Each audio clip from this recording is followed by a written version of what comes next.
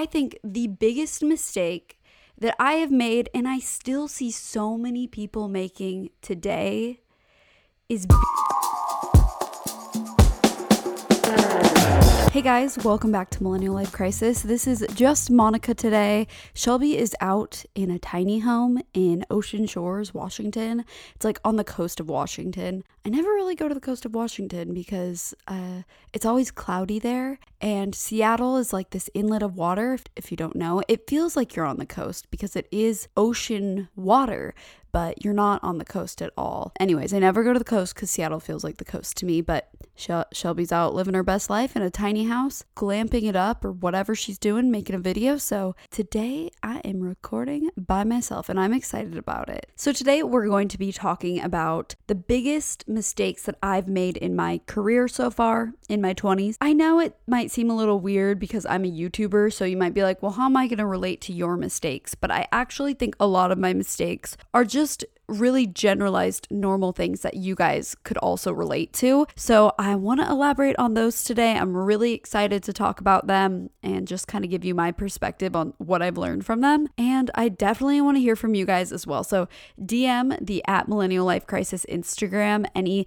career mistakes you guys have made too. And yeah, so let's just hop right into my Millennial Life Crisis of the week. My crisis this week is actually my friend is retiring at age 25. And I'm just like, what did I do wrong? How am I not retiring at this age? No, I'm kind of kidding. Actually, no, I'm completely kidding. So we keep joking that my friend is retiring, but really she has quit. But we don't want to call it quit because she worked really hard at this job. But, she's, ending her career at this company that she was working at. And so we're calling it retiring because that's a nicer thing, because quitting makes it seem like, you're a quitter. She's not a quitter. She's a very hard worker, but she is ending that job. I'm super happy for her because I've known this friend since kindergarten and this was her first job out of college. So, she started an entry-level position, was working her way up a bit. And yeah, with the pandemic and everything, half of her company actually got laid off and she didn't get laid off, but she's still deciding to leave that company for her well-being and everything, because I think it was really hard when half the company got laid off and then they're just working everyone else like crazy. So that must be a really tough position to be in. I actually want to ask her if she wants to come on the podcast and talk about, doing all of that in the middle of the way the world is right now and how she's feeling about it. But anyways, she's having a retirement party tonight. That's what we're calling it. It's just going to be a couple of my best friends and I. So I'm very excited about that. I ordered a charcuterie board from an Instagram account that I saw. You guys should totally go check it out. It's called Boards by Claire and she's based in Seattle and she has these amazing charcuterie boards. You can actually order one from her and it comes in like a little picnic box. So I ordered one and I'm really excited to get it today and bring it to her retirement party and impress everyone. The boxes are $55 each, which, depending on your price, maybe it sounds expensive. They're pretty big boxes though. And if you were to get that much at a restaurant, it would definitely cost more, because what is with charcuterie boards at restaurants, they give you like 1 ounce of cheese each, just barely anything at all. They give you like 5 pieces of bread, yet the board is like $30. It's totally absurd. So you're actually getting a better bang for your buck with Boards by Claire. I will have a review for you guys next week. I'm just so excited about it. Also, whenever I try to do a charcuterie board by myself, I go to the store, I buy all the stuff, and my total ends up being like $50 or $60 anyways. So I thought, hey, why not let someone else do it for me? So that's what we're doing. And last little update I want to give you guys. This is actually a bit of a resolution on a crisis of mine a couple weeks ago. So do you guys remember how I joked about not having any friends? Well, I do have friends. I do. But also, you guys, I live in a very residential type area. The houses around me, they're just like families, young families, husband, wife, kids, no riffraff of any sort from us young folk. In fact, I'm pretty sure my neighbors, I've never done anything wrong to them, but they just don't like me because I'm young. So they think I'm going to be loud and annoying and throw a party, even though I wouldn't do that. So just, older people, very, very settled in their lives. So I was very surprised to walk by a neighboring house of mine a few weeks ago and find out that 6 guys my age moved in just one house down from me. 6 of them, 6 guys. Are you serious? Right as I'm saying to the world, I don't have friends. So it's actually pretty cool. My roommate and I have hung out with them a couple of times now, and they're really fun. So shout out to my new neighbors. You know, I was just griping about how I wanted to meet more people, but you really can't during a pandemic. And so this actually worked out so perfectly because it's like they're just at my doorstep, new people to hang out with, you know? It's actually nice that it's guys as well, because I feel like if it were a group of girls, I don't know, like they probably wouldn't have been interested in making new friends. That happens sometimes with groups of girls. Like they are their own friends and they keep to themselves. But since it's a group of guys, I think, you know, we're all just like open to meeting each other and becoming friends. So it's been cool. We had a couple happy hour moments. They have a golden retriever, so Oliver loves playing with the golden retriever. And, you know, I'm hoping that keeps developing into just some great friendships because they're really fun, really cool guys. So pretty hilarious update, I think. Like, never in a million years did I expect 6 guys to move in on my street. All right, now a quick word from today's sponsor, and then we will get into today's topic. Today's episode is sponsored by Raycon. Raycon is a premium wireless earbud company that was co-founded by Ray J and other celebrities like Snoop Dogg and Cardi B, who obviously know a thing or two about good sound quality. Raycon earbuds start at about half the price of any other wireless premium earbud on the market, and they sound just as great. Their newest model is the Everyday E25 earbuds, which are their best ones yet. They have a playtime of 6 hours, seamless Bluetooth pairing, more bass, and a noise isolating fit. I really like the way that these look. They're very discreet and they cancel out noises so you can listen to what you want to listen to, not the neighbor kids or the leaf blowers or the drone of an airplane. Not that any of us are really on airplanes right now, but you get what I mean. Honestly, you guys, I usually don't like in-ear earbuds. They've never really been my thing, but the second that I put these on, I was so surprised at how comfortable the fit is, and it completely changed my thought on these. So I really love them. I would highly recommend them. If you guys are interested in picking up some Raycon earbuds of your own, you can get 15% off your order at buyraycon.com/MLC. That's buyraycon.com/MLC for 15% off your order. Okay, picture this. You start your career at 12 years old. Sounds insane, right? Well, technically, that is what I did. I never thought YouTube would turn into a career for me, but that truly is what it is. Like, my day-to-day trajectory and what I'm growing is my career, my YouTube channel, my brand, and, you know, hopefully my career takes me into bigger video production projects. So it's super weird, though, to think I'm in a career, even though it doesn't feel like it with YouTube. But I have to tell myself, you know, this is your career. You have a career. As crazy as it sounds, YouTube is a career, and I never thought it would be when I started my career. So as you could imagine, starting your career at 12 years old, knowing absolutely nothing, I made a lot of mistakes. I made pretty much every mistake you could make. I've been taken advantage of. I've been ripped off. I've messed up. I've turned things in late. I've ebbed and flowed. I've had my really positive moments. I've had my totally negative mindsets, and there's so much I've learned from it. And I'm actually at 25 years old now. I'm in a really good place mentally. So I want to share with you guys all my mistakes. Now, I want to start this off with a PSA. Please don't ask to pick my brain over coffee. That is my biggest pet peeve. I find it so annoying. It's actually, when you think about it, it's kind of a really big ask to say, hey, will you meet up and spend your time explaining to me everything that you've learned for nothing in return? I seriously hate doing this. You know, I did it in the past sometimes, and the reason you do it, yes, is to give back and, you know, help others. But I got really frustrated with this because in the past, someone would pick my brain about YouTube and then they wouldn't even make a channel. And so it felt like such a waste of time. If you're going to try and do this, at least prove that you're serious about what you're picking someone's brain over. That leads into my first career mistake, which is when it comes to networking. You know, it's the biggest thing that you hear. Network. It's all about networking. You find your job from your network, not from your college diploma, all of these things. And so when I first started out in film school, everyone was always like, oh, you want to get a job at this company? Like, you need to know someone there. You need to network. And so it felt like networking meant to try and reach out to these people that are so much higher up than you, like to try and network with like these CEOs or these big directors and all of this. But that really should not be what networking is, because the reality is, if you're just like a first year film student, you're trying to network with a big time director, they're not going to give you the time of day. That is not what networking is. The most effective networking that I've done so far in my life is just networking with people on my same level. You know, we're all growing together. You're really not going to be able to make this shortcut where you network with the CEO and then they give you the CFO job. You got to network with your classmates and just these people on the same level as you, because you're all going to keep learning, you're all going to keep growing, and then maybe 10 years from now when you're all at different companies,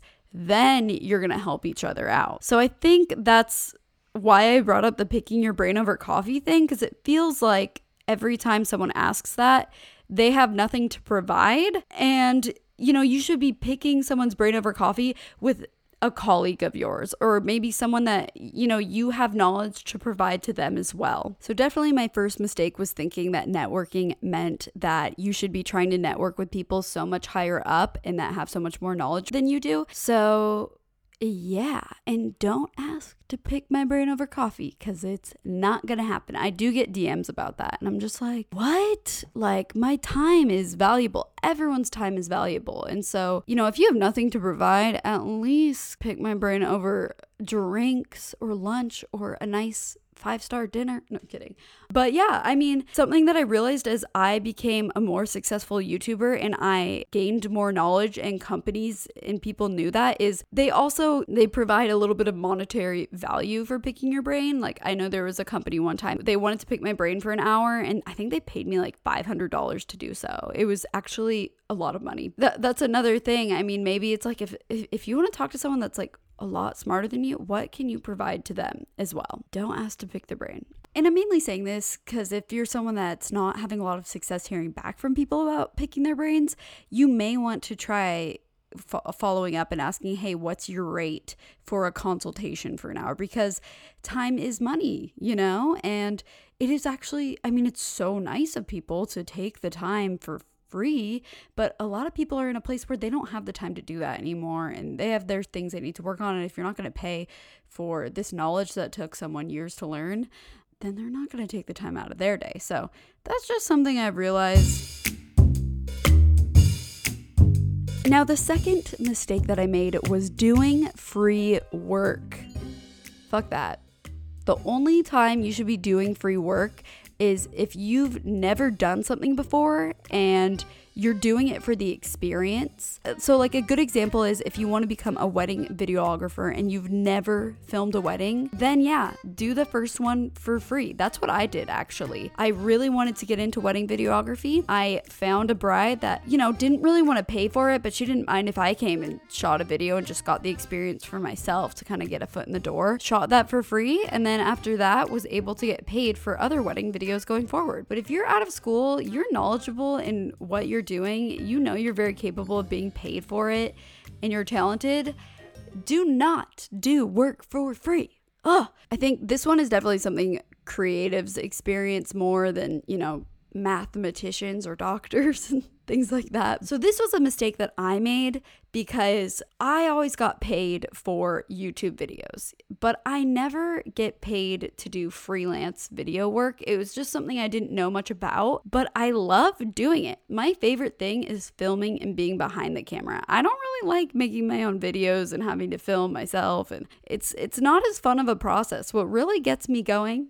is doing freelance videography. I think it is so much fun. By the way, if you want to hire me, $100 an hour and I'm yours, or we can discuss a day rate. So at first I would just do videography for people for free because I was having so much fun with it. But that quickly became them asking a lot from me and me still just doing things for free. And they knew that I enjoyed it. And so I think some of these people would try and kind of manipulate me and say, yeah, you know, like I can't really pay much, but you know, this is something we're all so passionate about. And that's totally fair. I'm passionate about videography, but I'm also passionate about getting money. So what ended up happening in these situations is at first I would come out of the gate hot just filming great stuff. And then slowly over time, I wasn't getting paid. It would get kind of boring, and I would just kind of flake on these people, which is also not good to do. Like, flaking is extremely unprofessional, and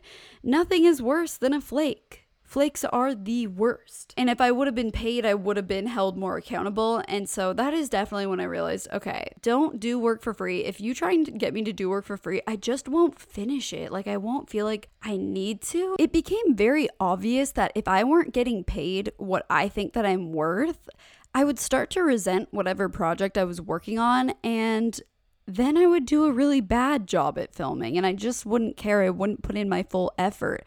And that's when I realized how important it is for everyone on a project to be getting paid what they think they're worth, within reason, obviously, but that has become huge for me. So that's something that I've also taken into if I'm going to hire someone. At first, I used to hire free, unpaid interns, but now I'm not going to ask someone to help me with something and not pay them, because eventually they'll start resenting the work too. If they aren't at first, I know they will. And so I just know it's very important. You have to pay people. Otherwise, they're just going to get flaky and they are going to suck. So mistake number 3, this is probably all the tea of this episode. If you're ever interested in how things work behind the scenes with YouTube, one of the biggest mistakes that I made was saying yes to branded integrations from YouTube networks. So if you don't know, a YouTube network is this company that, they started to come up, I don't know, probably in like 2012, 2013. And there are these companies that would partner with YouTubers and your channel would be under them. They would say they'd provide these things like support for you. They'd help bring in brand deals, and essentially they would take a cut of how much money you're making. Maybe it was 10%, maybe it was 20%, 30%. They took advantage of people like crazy. It was just all over the board. At one point, I think I was with a network that took 20% of my earnings. I'd heard of people with networks where they took 50% of their earnings. Honestly, networks were ruthless.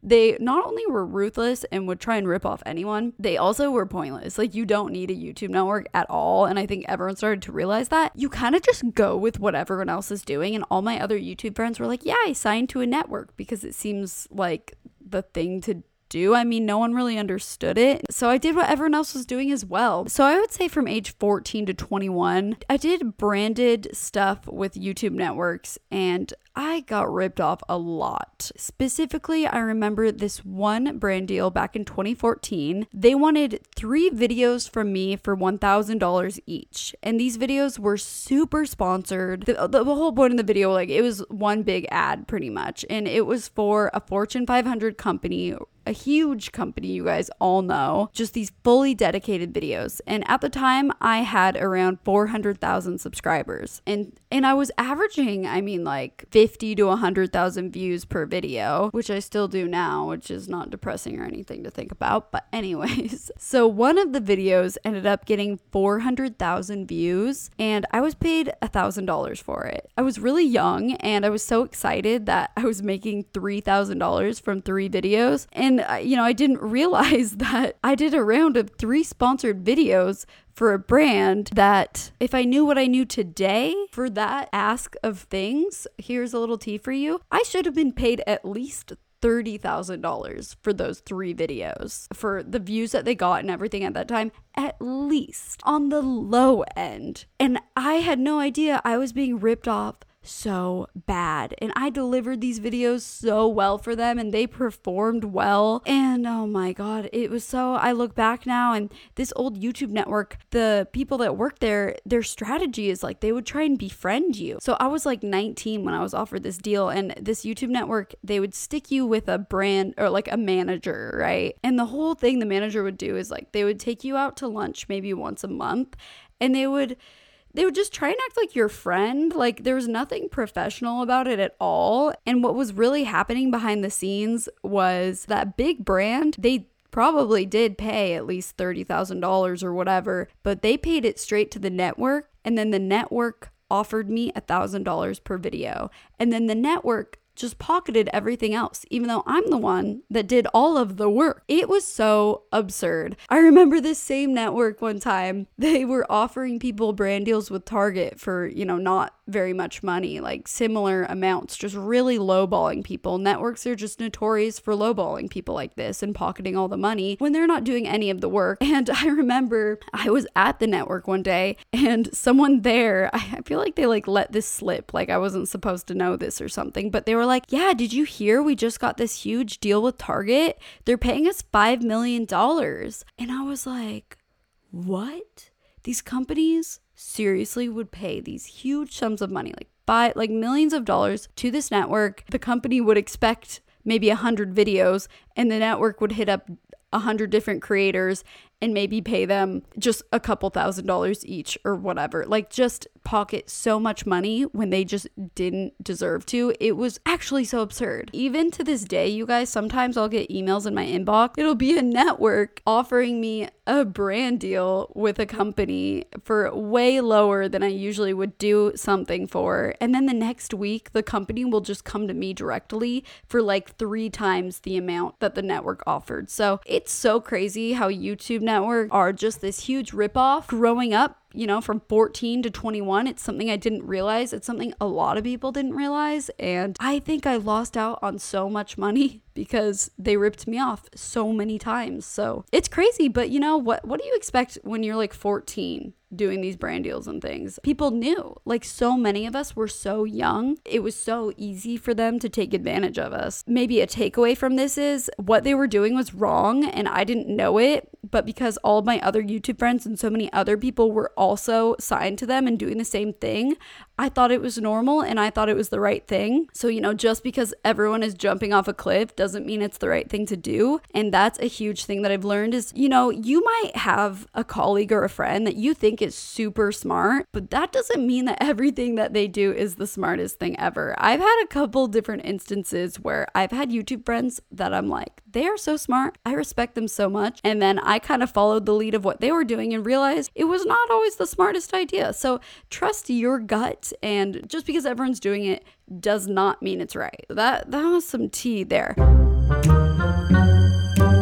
Mistake number 4 is not really knowing how to negotiate at all. I pretty much didn't know how to negotiate. I sucked at it. And the one thing that I learned is, what they say about with negotiations, you have to negotiate as if losing the deal doesn't matter to you. You're okay with losing the deal. You're really putting your dick on the table and just saying, this is what I want. And if I don't get it, then I'm walking. That really is the best way to negotiate, you guys. In the past, I'd pussy around with negotiating and just kind of be like, oh yeah, I want this number, but if you can't meet me at that, it's okay. And then it'd just be a lower number, and then I'd do the brand deal and not be fully happy because I wasn't getting paid my worth. And one day I just decided, no, I'm not doing anything lower than this anymore. If they're not going to meet me at that, I'm walking, I'm not doing the brand deal, and that's it. And so when I started doing that, you guys, companies, what it would come down to is maybe a company would email and say, hey, we want to work with you. And then I would say what my rate is. And if they would say,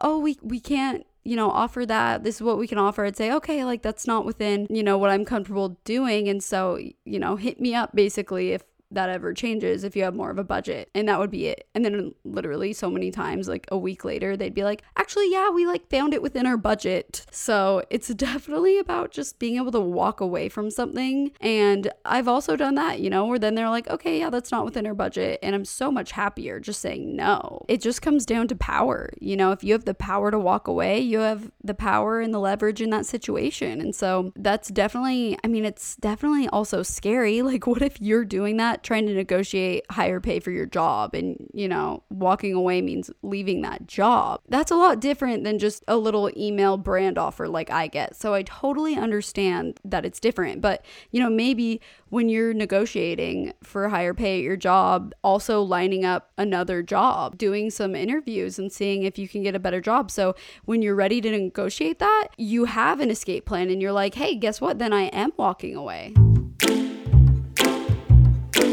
Mistake number 5, I think this is 5 at least, this might be 6, is not knowing when to quit something that isn't going somewhere. Throughout the years, sometimes YouTube made me feel insecure, like I was never doing enough, just being a quote influencer. So I would always have some other gig or something else that I'd want to start. And a lot of times those things were just a distraction. Like I thought they were leading to something, but they really weren't. People say never give up, but you know what? Sometimes you realize it is okay to give up. I'd start all these like little projects. So one was a collab channel I was a part of that I put a lot of effort into. One was I once tried producing other people's channels, and one was trying to start a website of some sort. This isn't all bad that I put so much effort into these things. I learned some great skills from these experiences, but I do consider them a mistake because none of them were financially successful, and they took away a lot of my time that I could have been using on the one thing that was successful, which was my YouTube channel. When I was a part of the collab YouTube channel, I would seriously put in so much more time each week on that channel than I would on my own YouTube channel. I worked on that for probably 2 or 3 years. And, it went from being this channel that was like me and my friends to we started to get other people on it. Like we recasted the channel, right? And then we would go and film and edit their videos, and we would still pay them to be on the channel. And at the end of the day, the channel didn't really get brand deals. The AdSense would just make the bare minimum. We would do all this work, and then the channel would make some money, and then we'd pay out the people on the channel, and there'd be nothing left for us. And so I did so many hours of work on that channel, and I didn't see a penny for it, but I worked on it with this hope that it would become something bigger, which was fine for a while, and I did learn so much from it. But the problem is, the deeper that I got into it, the harder it was for me to quit. I kept thinking to myself, I want to quit. I feel like this is a waste of time, but I've already put 2 years into this, like to walk away now and have nothing. So then I would stay another month and keep doing work on it when it really was going nowhere, and I should have quit so much sooner. It's okay to try things and it's okay to fail, but it's not okay to work on something that's going nowhere for that long. Like you need to know when to be realistic and say, okay, I'm going to quit and I'm going to try something else. I think that's actually something that Shelby and I both have learned from. Last year she tried creating the website Shudder.com, which was a website that would kind of be like Airbnb, but for a person to be able to book a freelance photographer or videographer or something. So she worked on it a lot for a year, but it still just wasn't catching on. And so she was like, okay, I'm going to stop doing this for a while because it's a waste of my time. I should be working on what's right in front of me that is successful, which is my YouTube channel. When I look back, this probably was the biggest mistake that I've made so far because I've put so much effort and so much time into so many things that aren't my YouTube channel. Like if I would have put all that effort into my YouTube channel, I'd probably have another 1 million subscribers by now. But that also came down to having an extremely negative mindset about myself. And so that is where we get to mistake number 6. I think when I hit 1 million subscribers, I finally reached that goal. The imposter syndrome hit really hard. I realized, wow, 1 million people watch me, and I started to have the most negative self-talk. I could not get that voice out of my head that constantly would question why I did anything. It'd always be like, no one wants to hear you talk about this. No one cares about your life doing this. Like, it was just this constant voice saying, no one cares what you're doing. Thus, I wouldn't do anything. Like, I would be afraid to film anything because I was afraid no one would care. When in reality, that negative self-talk it's just some sort of insecurity in your head. I mean, it's pretty natural. I think a lot of people, once they gain some sort of success, they feel like they don't deserve it, but you have to shake it off. And the only way I was able to shake this off was remembering my 12-year-old self, that when I started my YouTube channel, if I would have had this negative self-talk that I have today, I would not be where I am today. And I should be proud of where I am, and you should be proud of where you are. Talking negatively about yourself does not help anything. Everyone has to start somewhere, and if you are constantly looking at every negative thing in every situation, you will get nowhere. I realized I was always looking at the negatives. I'd go out to go film something, and rather than look at the positive of a situation, like, hey, the lighting looks really nice right now, I would immediately start searching for the negatives. I'd be like, well, I don't know, this wall's kind of ugly. I don't think I want this as my background. And the day that I realized how often I was only searching for the negatives when I need to be searching for the positives is the day that my life truly did change. I think it's something that we can all do. This is something that does take practice. This is the reason people wake up and they write 5 things they're grateful for in a journal. When you do that kind of thing, you are constantly bringing in this positive self-talk, and it becomes a habit that you only talk to yourself positively, which is what you should be doing. You shouldn't be talking down to yourself. This is something that I've been working on so much, especially this year. So yeah, just the negative mindset was such a big one for me, feeling like I don't deserve things. I mean, it really just put me off from YouTube for a very long time. I didn't think I deserved to have the viewers that I had. I never thought my videos were good enough. So I had this negative mindset and I just stopped making videos, which didn't make any sense. Like, I had just gotten to the biggest goal I had thought I'd never reach. Why stop there?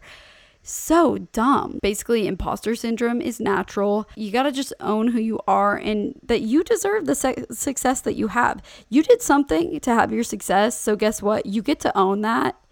It's yours. Going into mistake number 7, this one is something that I also feel like a lot of people go through, and it's a very immature way to be, unless, I don't know, you're just always this way, but that is being competitive.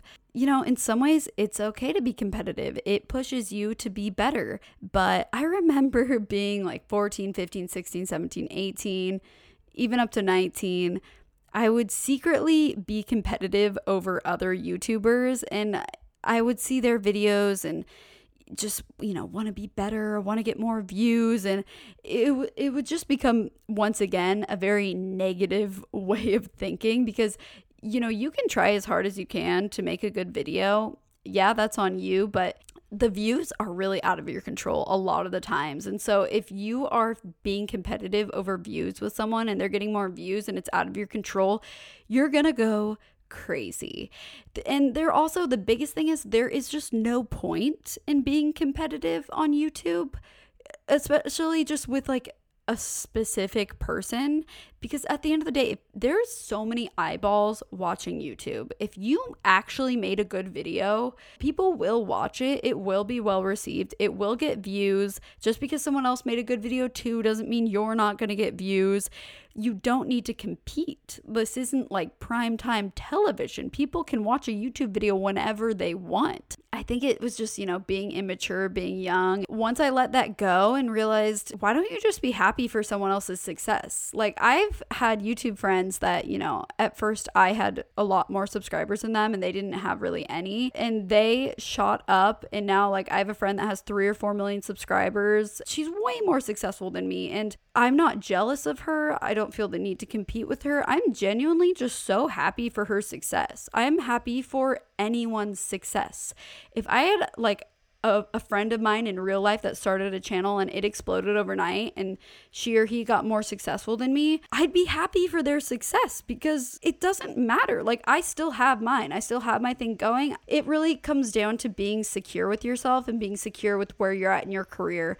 And the reason that people are competitive is because they're insecure a lot of the times with where they're at. And, once I was very secure with where I'm at, I'm very happy with what I have. I don't need more as long as I'm happy with the videos that I'm making and I'm making enough money to live the lifestyle I want.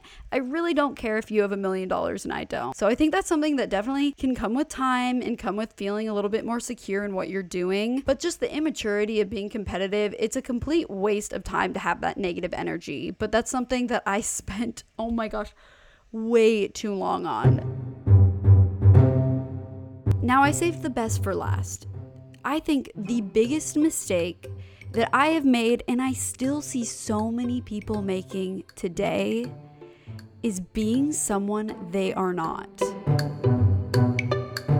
I think a lot of people have identity struggles growing up and even, just in different phases of life. And it's so easy to look upon someone else who's very confident in who they are and has some other success and to try and latch on to some sort of personality trait of theirs that's working for them.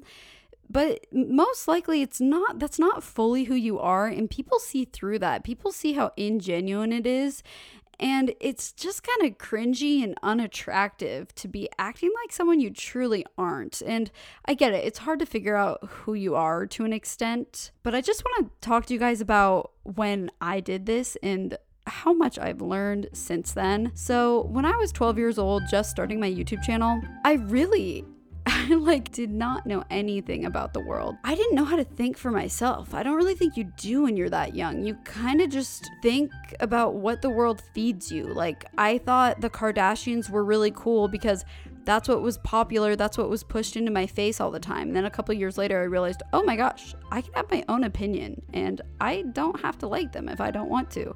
And so I don't. I started to realize you can have your own opinions and your own way of living and you don't have to be like everyone else. But when I started my channel, it was in this heyday of, Bethany Mota. She's great, by the way, but she was the most popular and she was very successful. And, she was being herself, like young, bubbly, super happy, bright, beautiful girl. And everyone saw her successful in what she was doing, and all these younger YouTubers like me, it's like we just tried to copy not just the style of her videos, but acting like how she was, acting more bubbly and just being a totally different person. And I remember I used to do this. I used to, hop on YouTube and go, hey guys, welcome back to my channel. And it was so absurd. And it worked for a while though. Like, people would gain viewers from doing that. And that's how I gained a lot of viewers as well. But eventually, you're gonna crack. You cannot keep acting like someone you're not. I started to hate the person that I'd become, this online persona that just wasn't me. And one day I was like, you know what? I don't even care. I know no one's gonna watch the real me. But I can't do this anymore. So I started my Millennial Life Crisis YouTube channel when I was so sick of pretending to be someone that I'm not. I thought it would get no views, but it immediately, people took to it. And I was so shocked and I was so thankful that people actually like the real version of myself. And it's honestly really sad to think that I thought that I couldn't be my true self when I started my YouTube channel and that people would like it. When that's the biggest mistake of really anything, is to pretend that you're someone you're not. Because if you're really confident in who you are, there's always going to be people that don't like you. There's always also going to be a group of people that do like you and do vibe with you. And so you might as well be yourself, because you're going to enjoy that a lot more than pretending to be someone else. You still see it a lot today, not even just on YouTube, but let's use that as an example first. Like Jake and Logan Paul, like they're very high energy and you just see people become little copycats of them. No one should be a copycat of them, by the way. I've also seen like Whitney Simmons. She's super cute and has a very unique way of talking and explaining herself. And I've seen like now other fitness people kind of adopt those same mannerisms. And Casey Neistat. There have been like so many guys who have started talking like Casey Neistat and doing like little hand movements like him. And when you really are a big fan of someone, like you kind of do adopt mannerisms of people that you're around. So it's kind of natural. I just truly hope that these people also find themselves one day and like find who they really are. I'm not even calling anyone out. Like there's no one specific that I'm even thinking of. I just know I've come across videos where I'm like, wow, this girl's acting just like this girl, or this guy's acting just like that guy. It still just happens a lot, and I really hope those people realize that they can just be themselves. I think that's something that has changed so much on YouTube that makes me so happy. I think Emma Chamberlain really paved the way for that. She just started a channel and she did not give a fuck. She was just being herself, being silly. And she really is just unapologetically herself. And I think that started a trend for other people to seriously just be themselves and not try and be perfect. I know I made this specific point a lot about YouTube, but it's really something that, You know, you see in friend groups growing up as well, a lot of the times, like the strongest member of the friend group is the one that just is being themselves and is really confident in who they are and knows what they want. And all the other friends kind of gravitate towards that friend, if you know what I mean. It's kind of like Regina George when you think about Mean Girls. And yeah, she was a bitch, but she was being unapologetically herself and she knew what she wanted. And, you know, Gretchen Wieners was just like, did not know who she was at all. And so she was just trying to be everyone else. You know what I mean? I think that's a good example to look at, honestly. And Karen, she just like did not know either. I mean, and Katie for a while, but she kind of found herself. But I know it's kind of a funny example, but, you know, being confident in who you truly are and not trying to latch on to the mannerisms of other people just because you see it being successful for them. All right, and that wraps it up, you guys. Those are all the career mistakes that I've made so far in my 20s. Thinking that networking should be with people that are higher up than you versus colleagues and friends. Doing work for free. Don't do that. Just not knowing how to negotiate or leave something, and mainly just being okay with leaving a situation. Whew. Getting ripped off so many times and learning how to find someone that you enjoy working with. Falling into negative self-talk and realizing that I needed to get out of that. Not knowing when to quit something that isn't going anywhere, and being someone that you're not. I hope this helped you guys. This felt like a really good pep talk for me, at least.